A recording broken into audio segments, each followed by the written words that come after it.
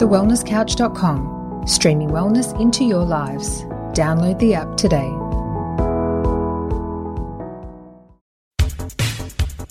thewellnesscouch.com, streaming wellness into your lives.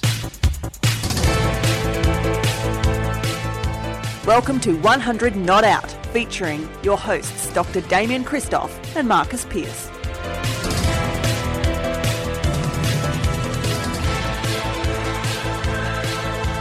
Hello and welcome to 100 Not Out, a weekly show dedicated to helping you master the art of aging well. Marcus Pearce here with you, and just like I am every week, I've got a smile on my dial because my brother from another mother, the king of wellness, the lover of longevity, my great mate, Dr. Damien Christoph, is with me. Damo, how are you, great man? Great, Pearcey. Welcome back to another week. Mate, I'll tell you what, it's always great to be recording, and it's always great to have our great friend, Sammy Gowing, join us today. And I'm going to let you introduce her because you do such a great job with introductions. I'm always blown away by your intros. So thank you, Pearcey. Oh, welcome. Geez, no pressure. But yes, it better be good. It better be good because you are the doyen. You are the doyen of introductions. Oh, you're too kind. But Ray Martin is for sure. Sam Gowing, back on 100 Not Out for I think the fourth time. Australia's premier wellness chef, clinical nutritionist, author of The Healing Feeling, the new book, Gwingana Gourmet, the better half of 100 Not Out legend, and Australia's king of pop, Normie Rowe, Sammy Gowing. Welcome back to 100 Not Out. What an intro, MP. What an intro. Have the rest of the year off after that. Welcome.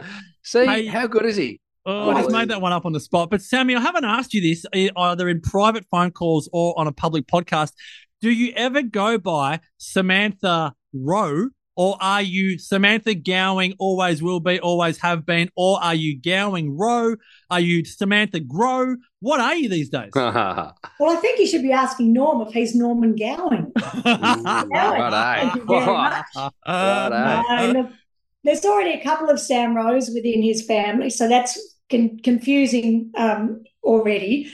But no, I'm hanging on to my trade name, Gowing, because I'd have to restitch all of my digital appearance. Yes, you absolutely would. It's more technical than anything else, but the search engines would just collapse if I changed everything. I'll always be Gowser, according to Normie. I love that. I love that. Did anybody ever call Normie Fish? Did they ever give him the nickname Fish? No. Really? Should I know? Oh. Fish Rowe. I just thought that was like that. Just kind of. I thought that was. That's way too nutritionally intellectual and nerdy. Salmon Roe. Yeah, maybe they call it Salmon Roe. Yeah.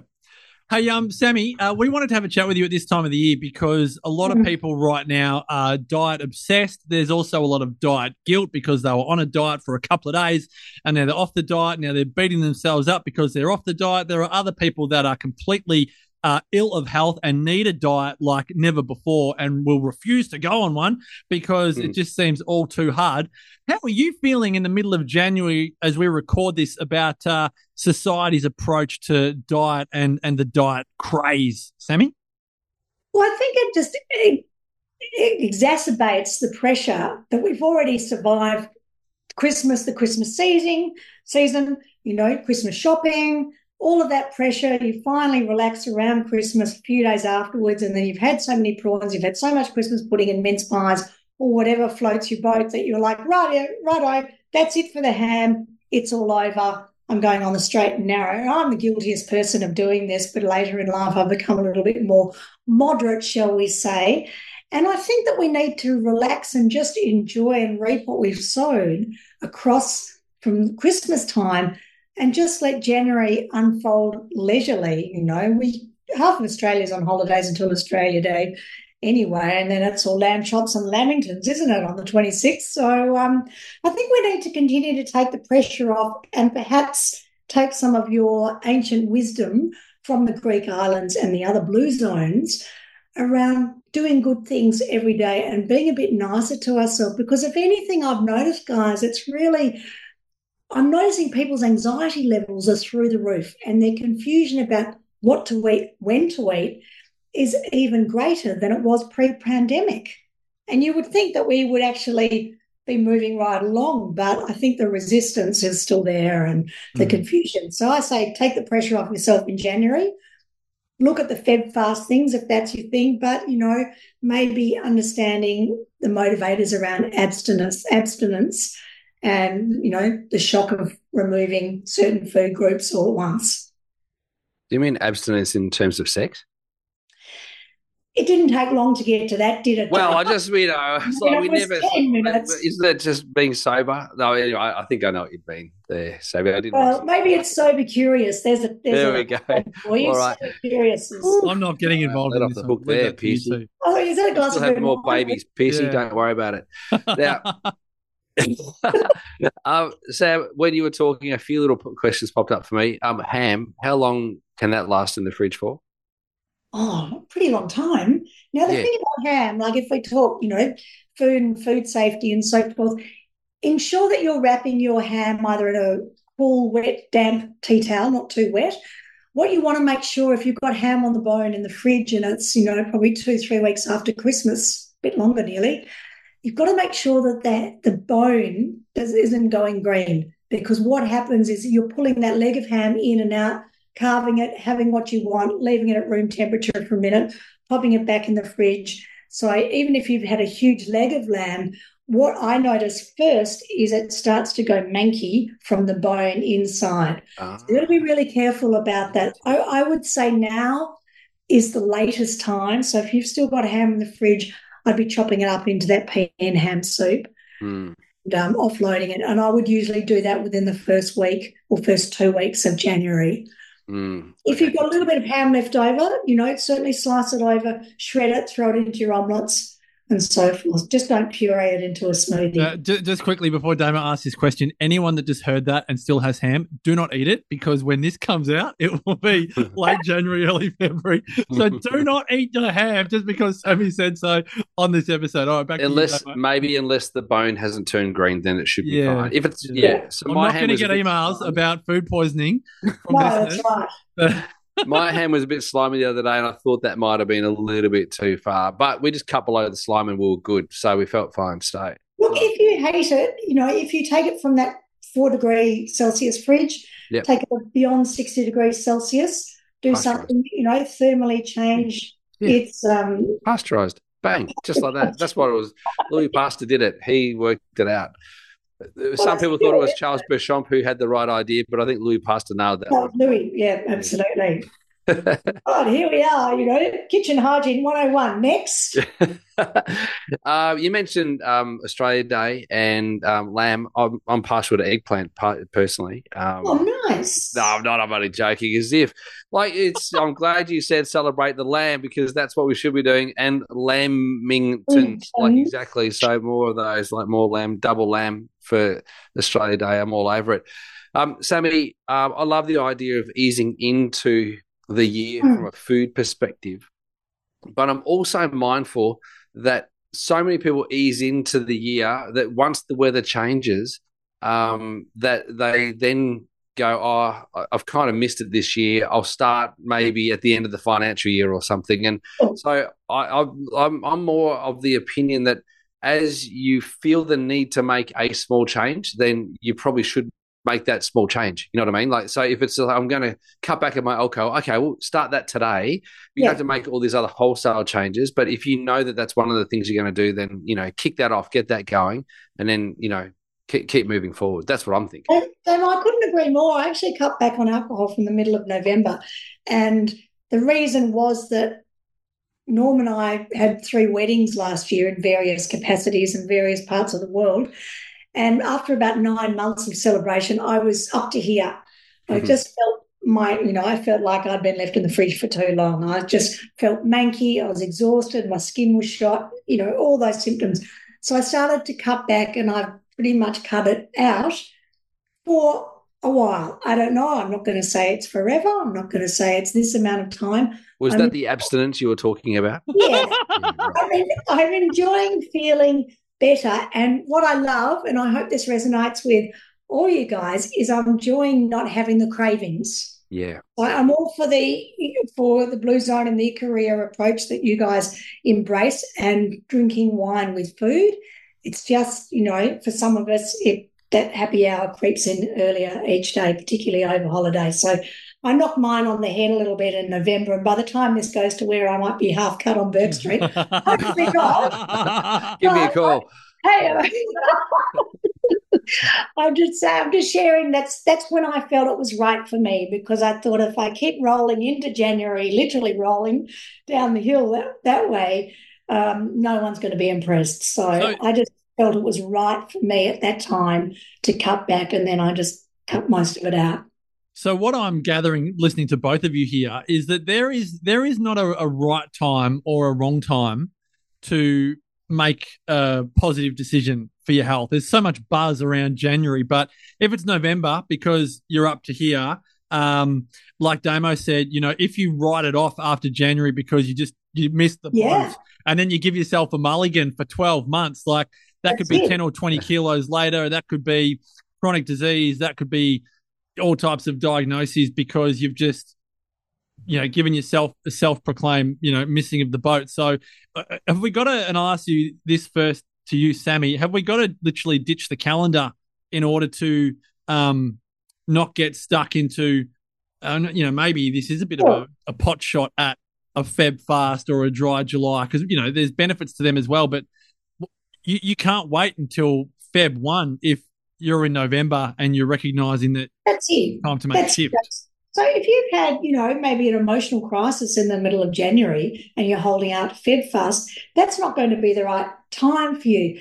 In Australia, of course, we have 3 to 4 months, usually of summer. We've had extraordinary rain here for the last couple of weeks. But summer is in January, it's about cricket, it's about tennis, it's about hanging out with your mates, it's about daylight savings for half of the country anyway. And that usually lends itself to a couple of cold beers, glasses of wine, lots of salads, lots of beautifully barbecued food, if that's your thing, and maybe pavlovas here and there. So I think, it comes back to eating seasonally. And if that's what we do in our environment by eating maybe later or eating in, daylight hours, then that applies to the seasons. And, that goes hand in hand. It's very Australian throughout January to enjoy that at least until Australia Day, or the end of school holidays, I guess, is probably more relevant for you guys with kids. I've got a question around cleanses and the way that diets are often promoted around a time-based, 4-week here or 6-week there, or again, Feb fast or dry July. There's a real start and an end. And I had a chat with a client just at the end of last year, or was it maybe the start of this year? And she was like, "Oh, I want to do a cleanse. I'm thinking I might do a cleanse for, anti-inflammatory." And I was like, "What?" So like, that's cool. So why do you want to do this? And she was like, "Oh, just someone else was doing it." I'm like, that's not really going to, make it happen. I said, because you were speaking about alcohol just then, Sammy, and how, in Ikaria, they love their wine and so on. But in Ikaria, they will often spend their Lent not having coffee or not having wine or not having goat or not having, I don't want to say a vice, but something that brings them pleasure, but they have in their Greek Orthodox lifestyle. And enforce is not even the word. They have a regular opportunity to go without something as a practice of will, discipline, whatever you want to call it. We now in modern society where we don't necessarily worship a god or a thing, we kind of worship a diet and we worship a 30-day this. We are now in this headspace of doing 30-day challenges and 10-day challenges and Feb fasts and dry Julys and Movembers, and it's like I can't keep up with how many themed months there are. It's mental health in November, and it's no domestic violence in May, and it's like all of these things feel like they would want to be just a part of life. What's your view in terms of these more short-term ways to make a change? Is it a healthy thing because it kickstarts a new behavior, or is it what's the word, like a false economy, because so many people actually struggle to then go back to a healthier lifestyle after the end point? Like, do you know what I'm getting at?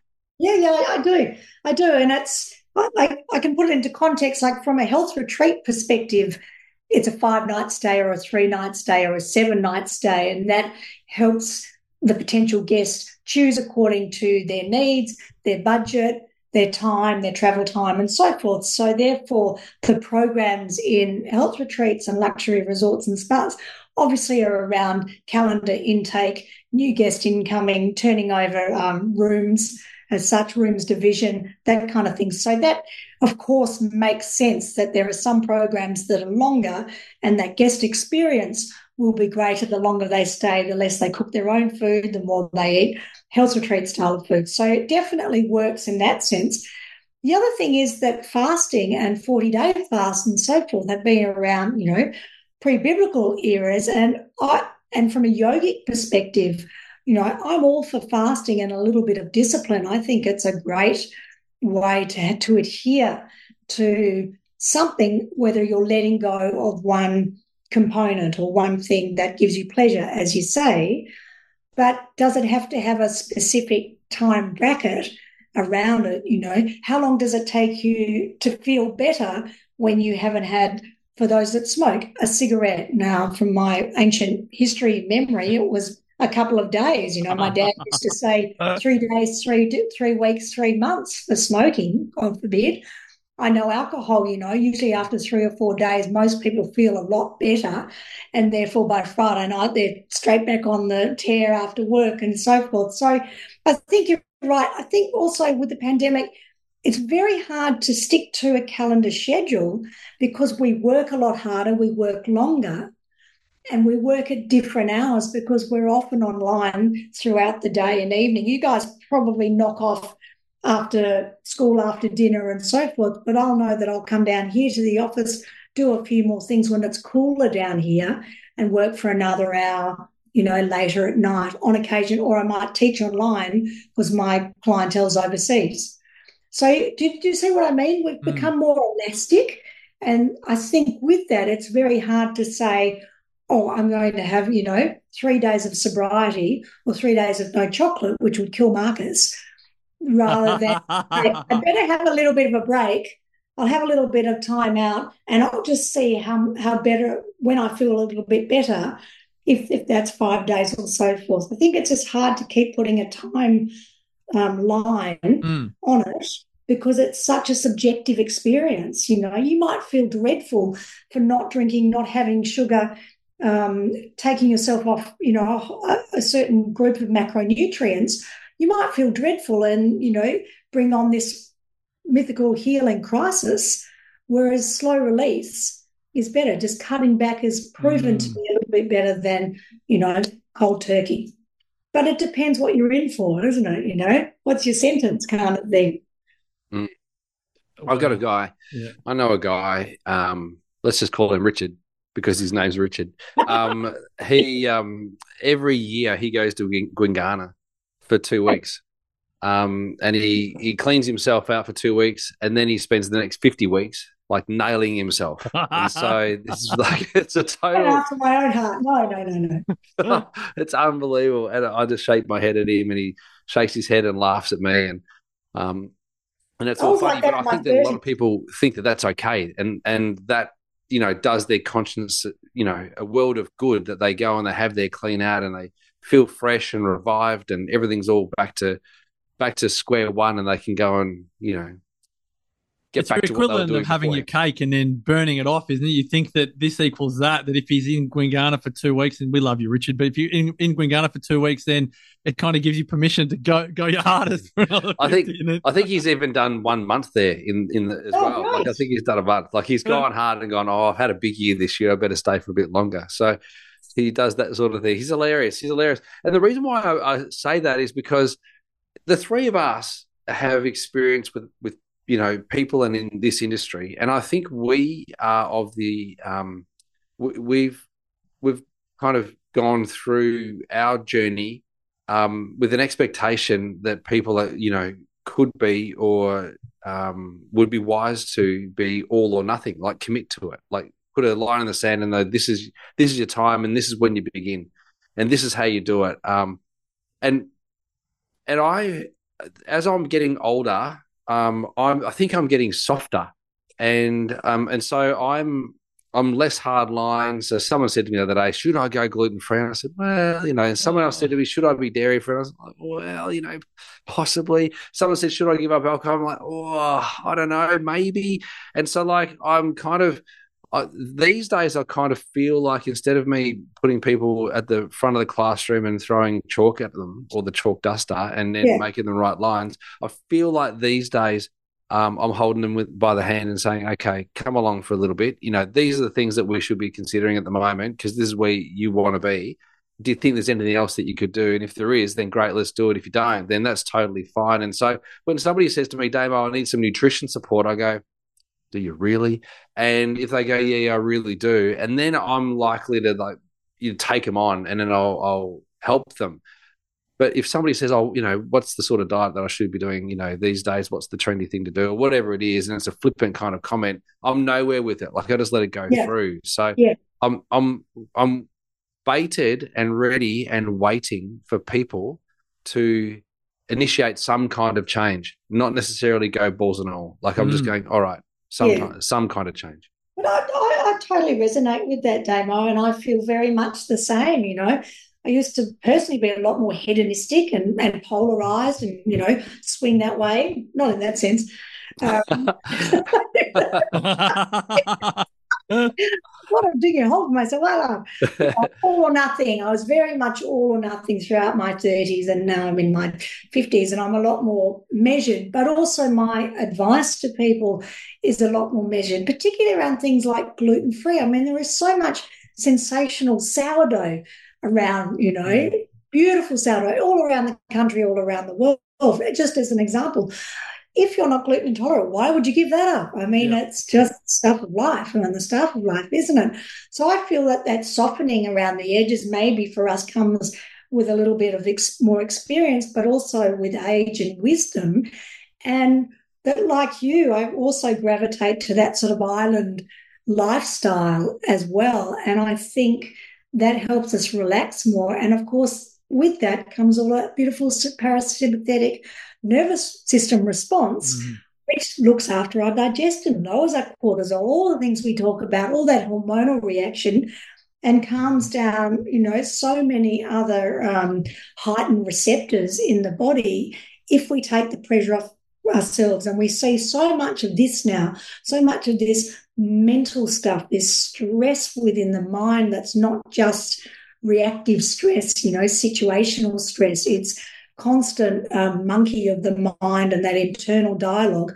I should be this, I should be that, I should be thin, I should be fat, I should be rich, I should have I should eat breakfast, I shouldn't eat breakfast. Yeah. First thing, I should have, Yeah. So it's like, do what you want. Is it harming you? And perhaps we need to work, and our advice maybe can be to our friendly clientele is to get them to tune in a little bit more and be more intuitive about what does their body need. And I know we say that as a throwaway line from Mullumbimby, but if we really strip it away, it's still so valid, isn't it? It's like, what do I feel like eating? I do need a smoothie today. It's really hot out there. Yeah. Something really cold but nurturing that can get me through, a day in the office. And this is the thing. I've got a question and a comment. I'm always telling the kids, do you want sweet or savoury? Is it water rich or dry? Is it fats, proteins or carbs? Like, just listen to your body. Don't just look at the pantry because you're bored. Actually listen to your body. A couple of other things. I want to ask you this before we wrap. You mentioned earlier that people can create for themselves, in your terms, a mythical healing crisis. And so is this a result of, are people bouncing, I've written down here, are we bouncing from diets to cleanses to fasts to biohacks? And we're essentially putting all of this stress and pressure on our body. We don't actually have a lifestyle. We just have a combination of biohacks and fasts and cleanses and diets. And our body's going, ooh! And then we have almost a mythical healing crisis. Is that what you were getting at there? That's absolutely, Marcus. Absolutely. I think because we just get into such a state, and there is so much hardly research out there, but there's so much information on the internet that all of a sudden we're following this pathway, and then we look at a Kardashian or someone on the Emmys, recently at the time of recording, and they look so fabulous and they've only been drinking water for 7 months or whatever. It's like, well, of course they're going to look probably a little bit hungry at the same time. So I really do think we need to address, listen to our heart, listen to our digestion and our body, get our head to be the secondary organizer of that, really tune into the gut stuff that we talk about. Where are we feeling heavy? Is it for, women of my age, upper body, upper arms, around the belly, we're dragging ourselves up the stairs. Do we need to work on some of that, muscle mass around there to help us improve our posture and alignment and so forth? Are we holding too much water?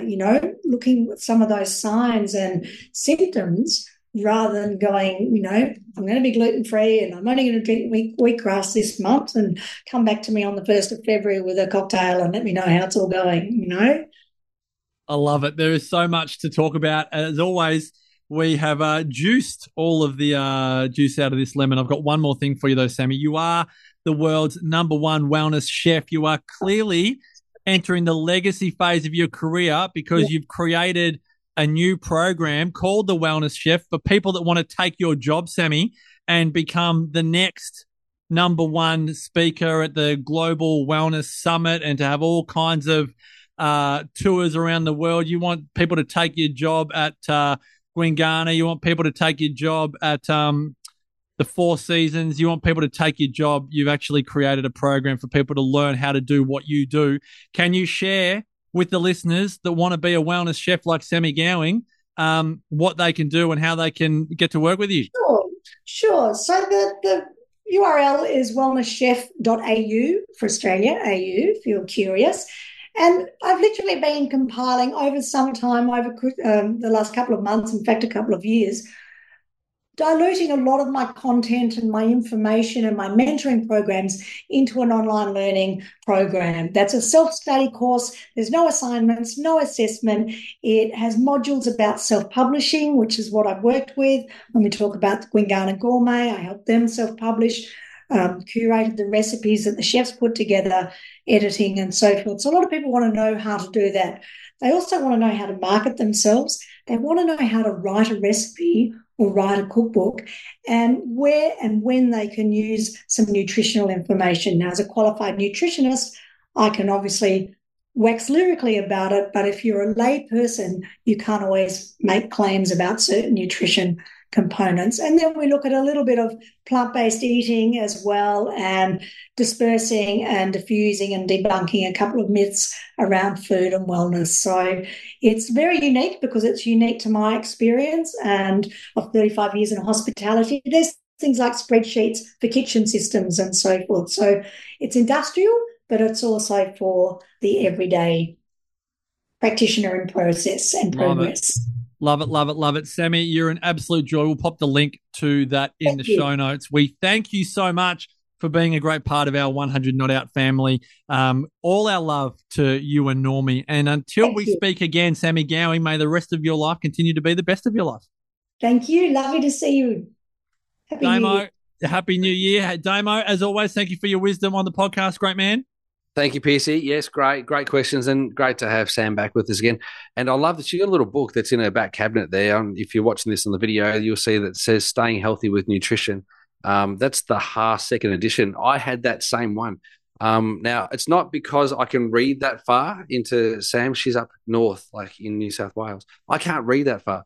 But I know that book, that spine, yes. It's the greatest nutrition book of all time. It is, Damo, and it was part of it was a textbook in my undergraduate in nutrition, that and Paul Pitchford's Healing with Whole Foods. Those two books changed my life, and if I pulled that out, it's full of Post-it notes, notes and yellow highlight. Yeah, but it was life-changing, and it's certainly on my hit list constantly. Damo, that is great vision by you. If you want more vision like Damo and more wisdom like Sam, continue listening to 100 Not Out. Thank you for your listenership, for your love of the podcast. Thank you for sharing it with your friends and family. And until next week, continue to make the rest of your life the best of your life. Bye for now. This has been a production of TheWellnessCouch.com. Check us out on Facebook and join in the conversation on Facebook.com/The Wellness Couch. Subscribe to each show on iTunes and check us out on Twitter. The Wellness Couch, streaming wellness into your lives.